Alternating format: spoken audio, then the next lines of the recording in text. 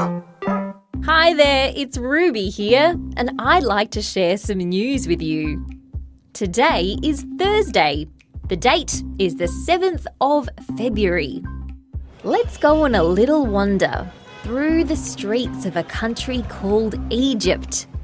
Let's go this way, down a long ladder, 9 meters underground, to an ancient tomb.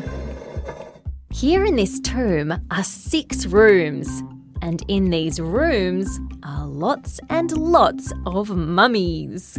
These mummies have been lying dead and buried, wrapped in bandages, for about 2,000 years. Wow, that is a long time. These mummies here have just been discovered by archaeologists. They're the people who study really old things. The archaeologists think that these mummies are part of a big, important family. They were found next to their pets and pieces of ancient paper called papyrus. That's what ancient Egyptians liked to write and paint on. And it's also what helped the archaeologists work out how old these mummies were. What a great find!